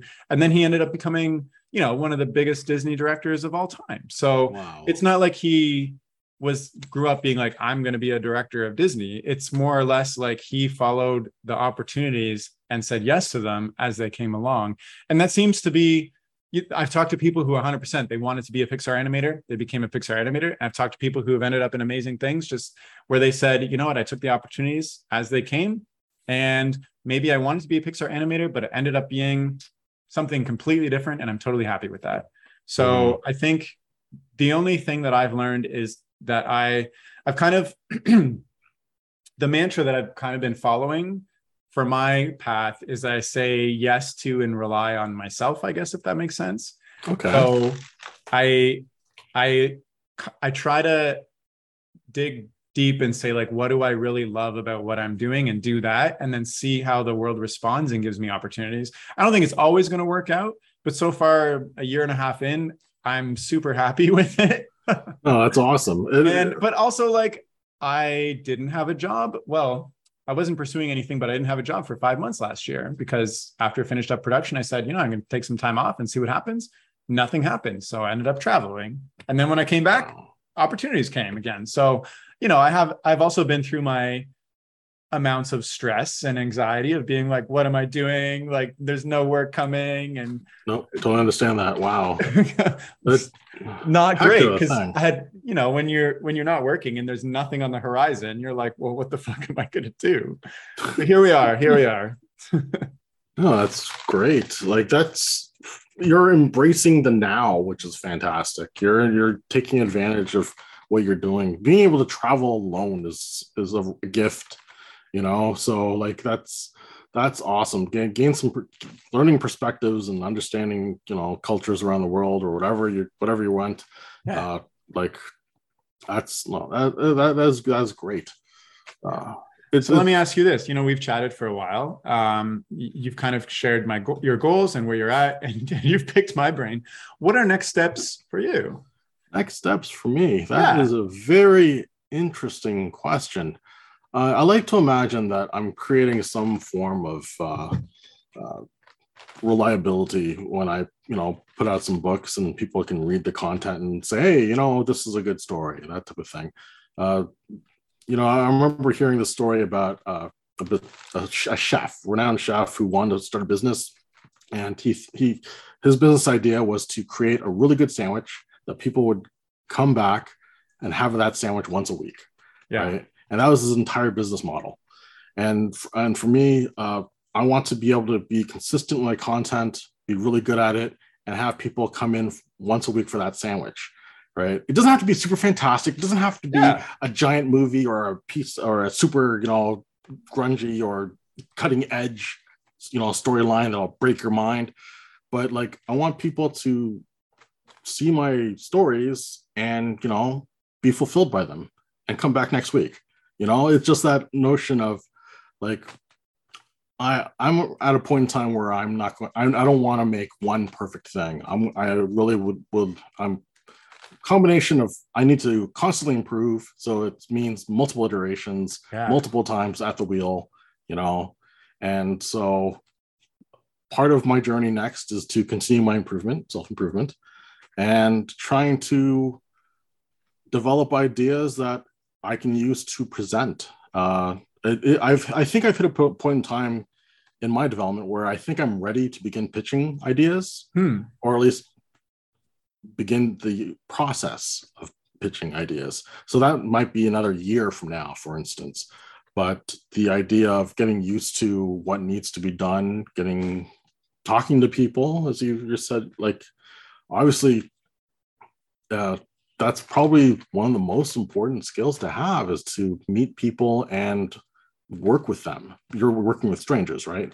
And so being able to create that immediate uh, uh, kinship, on a Yeah. project is like that's again another skill to work on. So it's like I have an idea of how I want to get there. I just definitely need to start looking into meeting more people. Well, I'm going to reiterate what you just said, but meeting more people who have succeeded and seeing where that goes, right?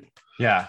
Let me ask you this. Okay, so you said something which is really interesting to me, which I think is very pure, is this whole sandwich thing. You just want people to, tune in weekly for something that you wrote and enjoy it. And I think that is amazing. And I honestly think if that is your goal and you execute it, then you should have no problem getting where you want to be, if you become that sandwich that people love.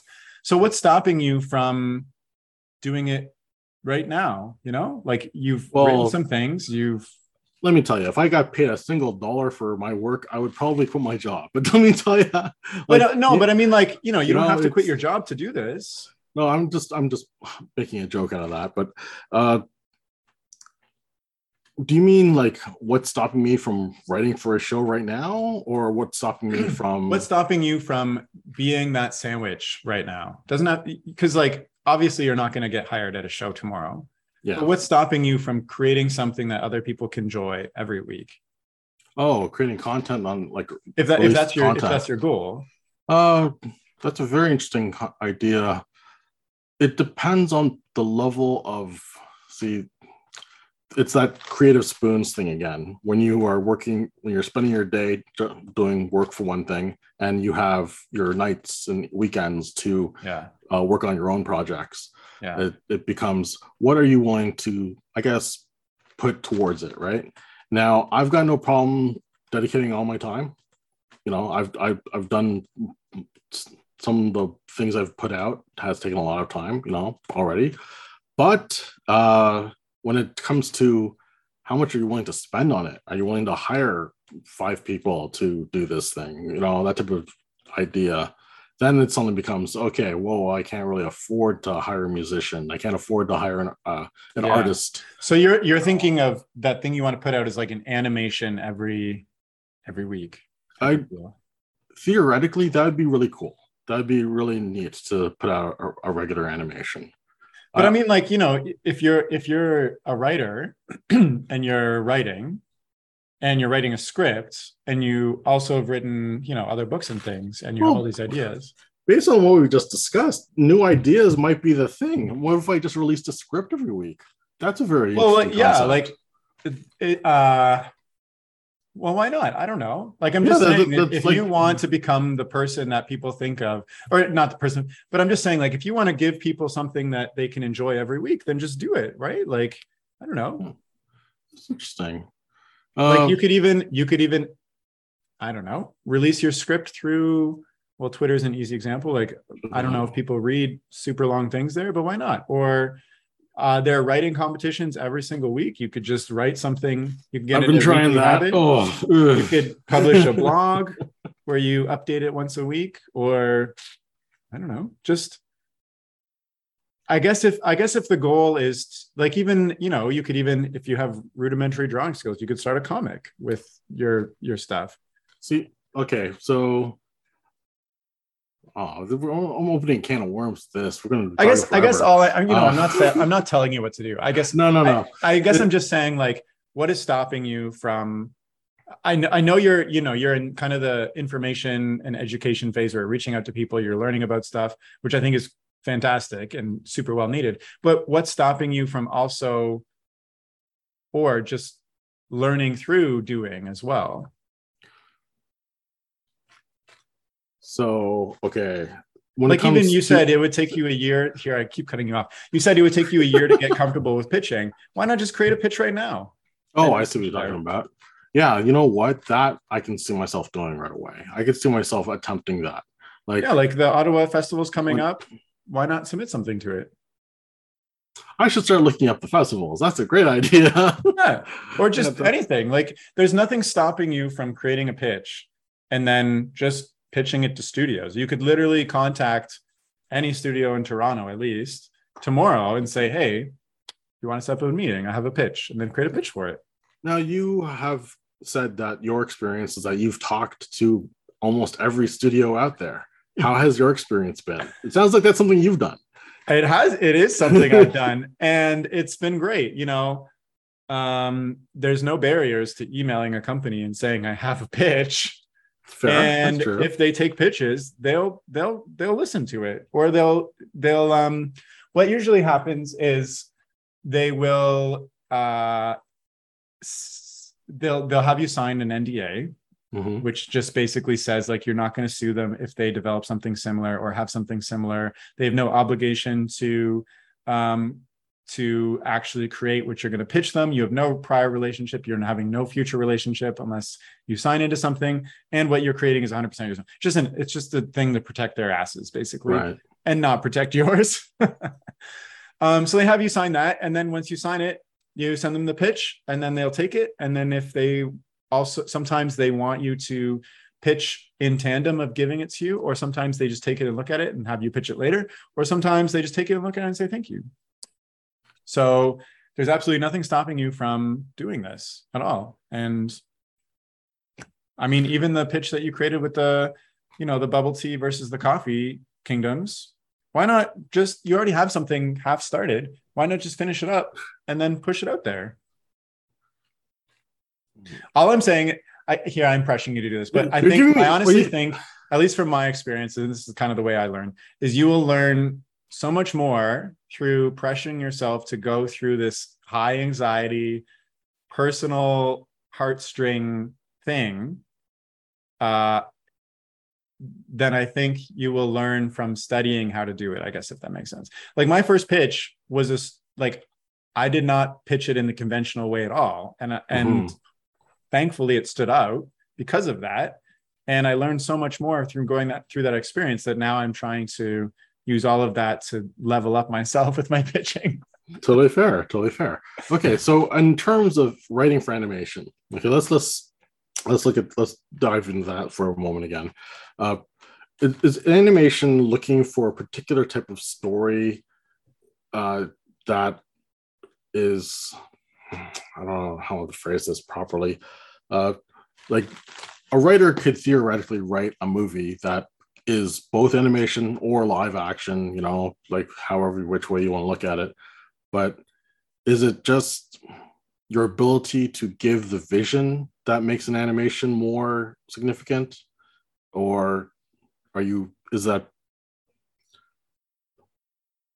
when you read a pitch for shows, and you stuck strictly with animation in mind, were you thinking about the medium is what I'm trying to focus on? Right. And when you think about the medium itself, is there something that you had in mind? Is there a particular concept that you had in mind? I personally think if you're not thinking about the medium, then why, what's the point? I think, yeah, for sure, you can create something live action or CG or animation or stop motion with any story, but you can do things with 2D that you can't do with live action. So that should be part of the story. Otherwise, it would just be a live action film, I guess. Or you can do things in stop motion that you can't do in 2D. So that should be part of the reason. Like with the Silly Duck Wizard, an element that I try to get across is this is for preschool kids.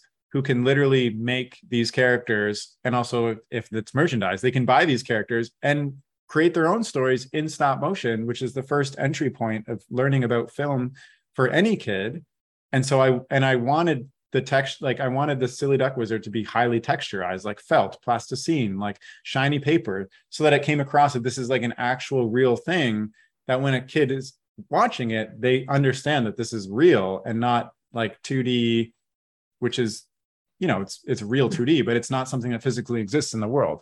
So I wanted to create something that merged their experience with crafts and playtime with what they're seeing on screen. So that's why I made it stop motion specifically. But with Wasteworld, you know, I want to have like crazy mutants and go to space and go under the earth and all this like fantastical sci-fi stuff that, you know, it can only be done in, I guess it can be done in CG, but that would be crazy expensive. So 2D is the medium. So I think if you're asking like, are you thinking of writing a generic script and just seeing if it can go live action or 2D or something like that? I was actually, that was one of the concepts I was trying to balance in my mind, because when I'm thinking about like, okay, I want to tell a great story, sure. And I have like a bunch of ideas, and then I have to think, okay, I need to think in terms of how much would this cost, right? And when I think of terms like that, then it becomes this, all right, need to, you know, maybe we'll have less explosions, or maybe we'll have less guns, or less whatever. Some, you know, I'm just. You know, well, I don't think you should ever write with cost in mind. You know, like Game of Thrones or Star Wars wouldn't have been written at all if cost was in mind. You know what I mean? Like, I feel like that's a decision a producer would make 20 years from now when it's not 20 years, but down the line. Like I would promote writing with the truest story intent, and if it calls for an explosion, absolutely, make an explosion. And I would also propose writing with the medium in mind, if that makes sense. Like I think if you want to make an animated 2D film, write an animated 2D film. Don't write a film that can be live action or 2D animated, depending on who might pick it up, because like, you know, getting something picked up is like winning the lottery essentially. So I think you should just write the thing in its truest form, and it'll probably have a better chance of succeeding if you write it for what it's intended for than if you write it for multiple versions, just hoping somebody will pick it up, I guess. Got it. Okay. Yeah. No, I understand. Like the idea of like having a final vision is obviously the biggest part of it when writing it. So that totally makes sense. I was just wondering how, like, theoretically, you could be really flexible with that. You could, but theoretically, right? I think. I mean, I'm not a writer, so don't get me wrong, but at least from like what I've learned in my business experience and what I've learned from animation is like, write the thing that it's meant to be for the people and the thing it's meant to be, and let execution figure it out. You know, if you write a super fantastical live action film and it's like the best thing ever, somebody's going to see it and go, oh my God, this has to be made, but we're an animation company, we'll figure it out. Or vice versa, you know, like let the execution figure out how it's going to be executed, but write the thing that it should be. Like, for instance, like Harry Potter was never written for movies. It was written to be a super fantasy children's you know, fantasy land. And then Hollywood was like, oh shit, we should take this and adapt it to live action, because that's gonna be the biggest blockbuster hit that we can sell this merchandise, and you know, we can have child stars, and we can do super amazing CG and push the boundaries of that and make it this high budget thing. But also, if you read the books and watch the films, there's a huge disconnect with, you know, the magic that happens in the, not a huge disconnect, but there's so much more that happens in the books that the films just can't justify, you know. So write the thing it's going to meant to be, and don't even think about the execution.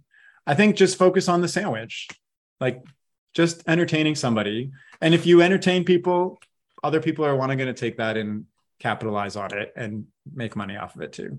Yeah, well, that's true. It is a business, nonetheless. The business is still part of the. It is a business. Wow. Well, Eugene, we've talked about a lot. Yeah, I don't know. I'm sorry for completely derailing your podcast here. No, it's fine. This has been super interesting for me. I like talking about this stuff at the end of the day, and I never get interviewed, so I'm super happy. I just hope that you're happy, and I don't know. It's interesting for me to chat with you because I was in your shoes just a couple of years ago. So yeah. I will definitely be working on this, and couple months, year, whatever, I'll gladly give you an update. Oh, please give me a weekly update. Hey, maybe that'll be the show. If that helps, maybe that'll be the sandwich. Yeah. We'll see. We'll see. Yeah. Well, maybe we should wrap up things a little bit. I'm just wondering, are there any topics or things that you thought you wanted to share or that we haven't touched on yet at all?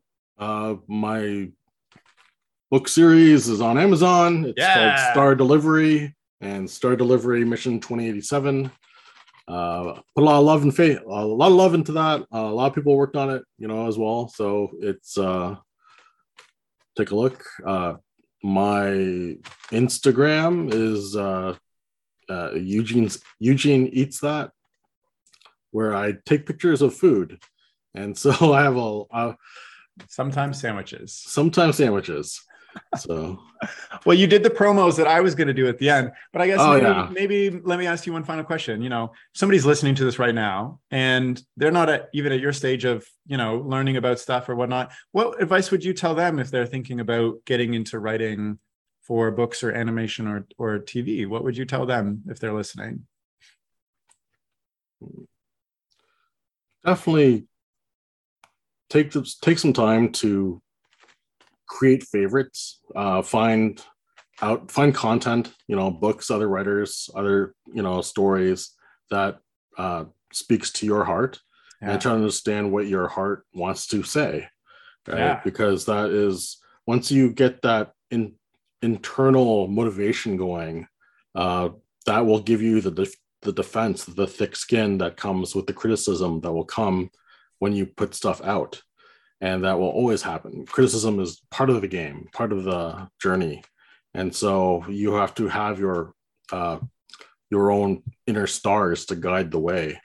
And that's definitely, it starts within yourself. So, finding who you are is part of it. I love that. And I think that's really strong and special advice. And I wish we talked about that a little bit more, but I think that's super great. And I've never heard anybody kind of put it that way, because everybody says you have to know how to handle criticism, but what you just said is the way to handle criticism, you have to handle it, but to know your true self and what you're trying to say. And I think that's super important. Yeah, no, it's I think that's why a lot of creators do what they do. Yeah. Right? And people tell amazing stories. They talk in front of millions of people, they inspire equal numbers of people. That's fantastic, right? So I love it. Well, Eugene, it seems like you're on a super interesting journey, and I'm really happy we chatted and that we met. And I'm super excited to see what you come. I already think it's great that you've published 3 books and you're learning everything you can about this industry. I think that's fantastic. But I'm also excited to see what you come up with. So stay in touch, and thank you so much for coming on the podcast. It's been my pleasure. Yeah. And if you're listening, and I'll just plug your stuff again, if like Eugene said, you can check out his books. He's got the Star Delivery series, which has it's in 2 books now, and I'll include links to that and his Instagram in the description of this chat. And thank you so much for listening. And that's all for now. Okay, bye.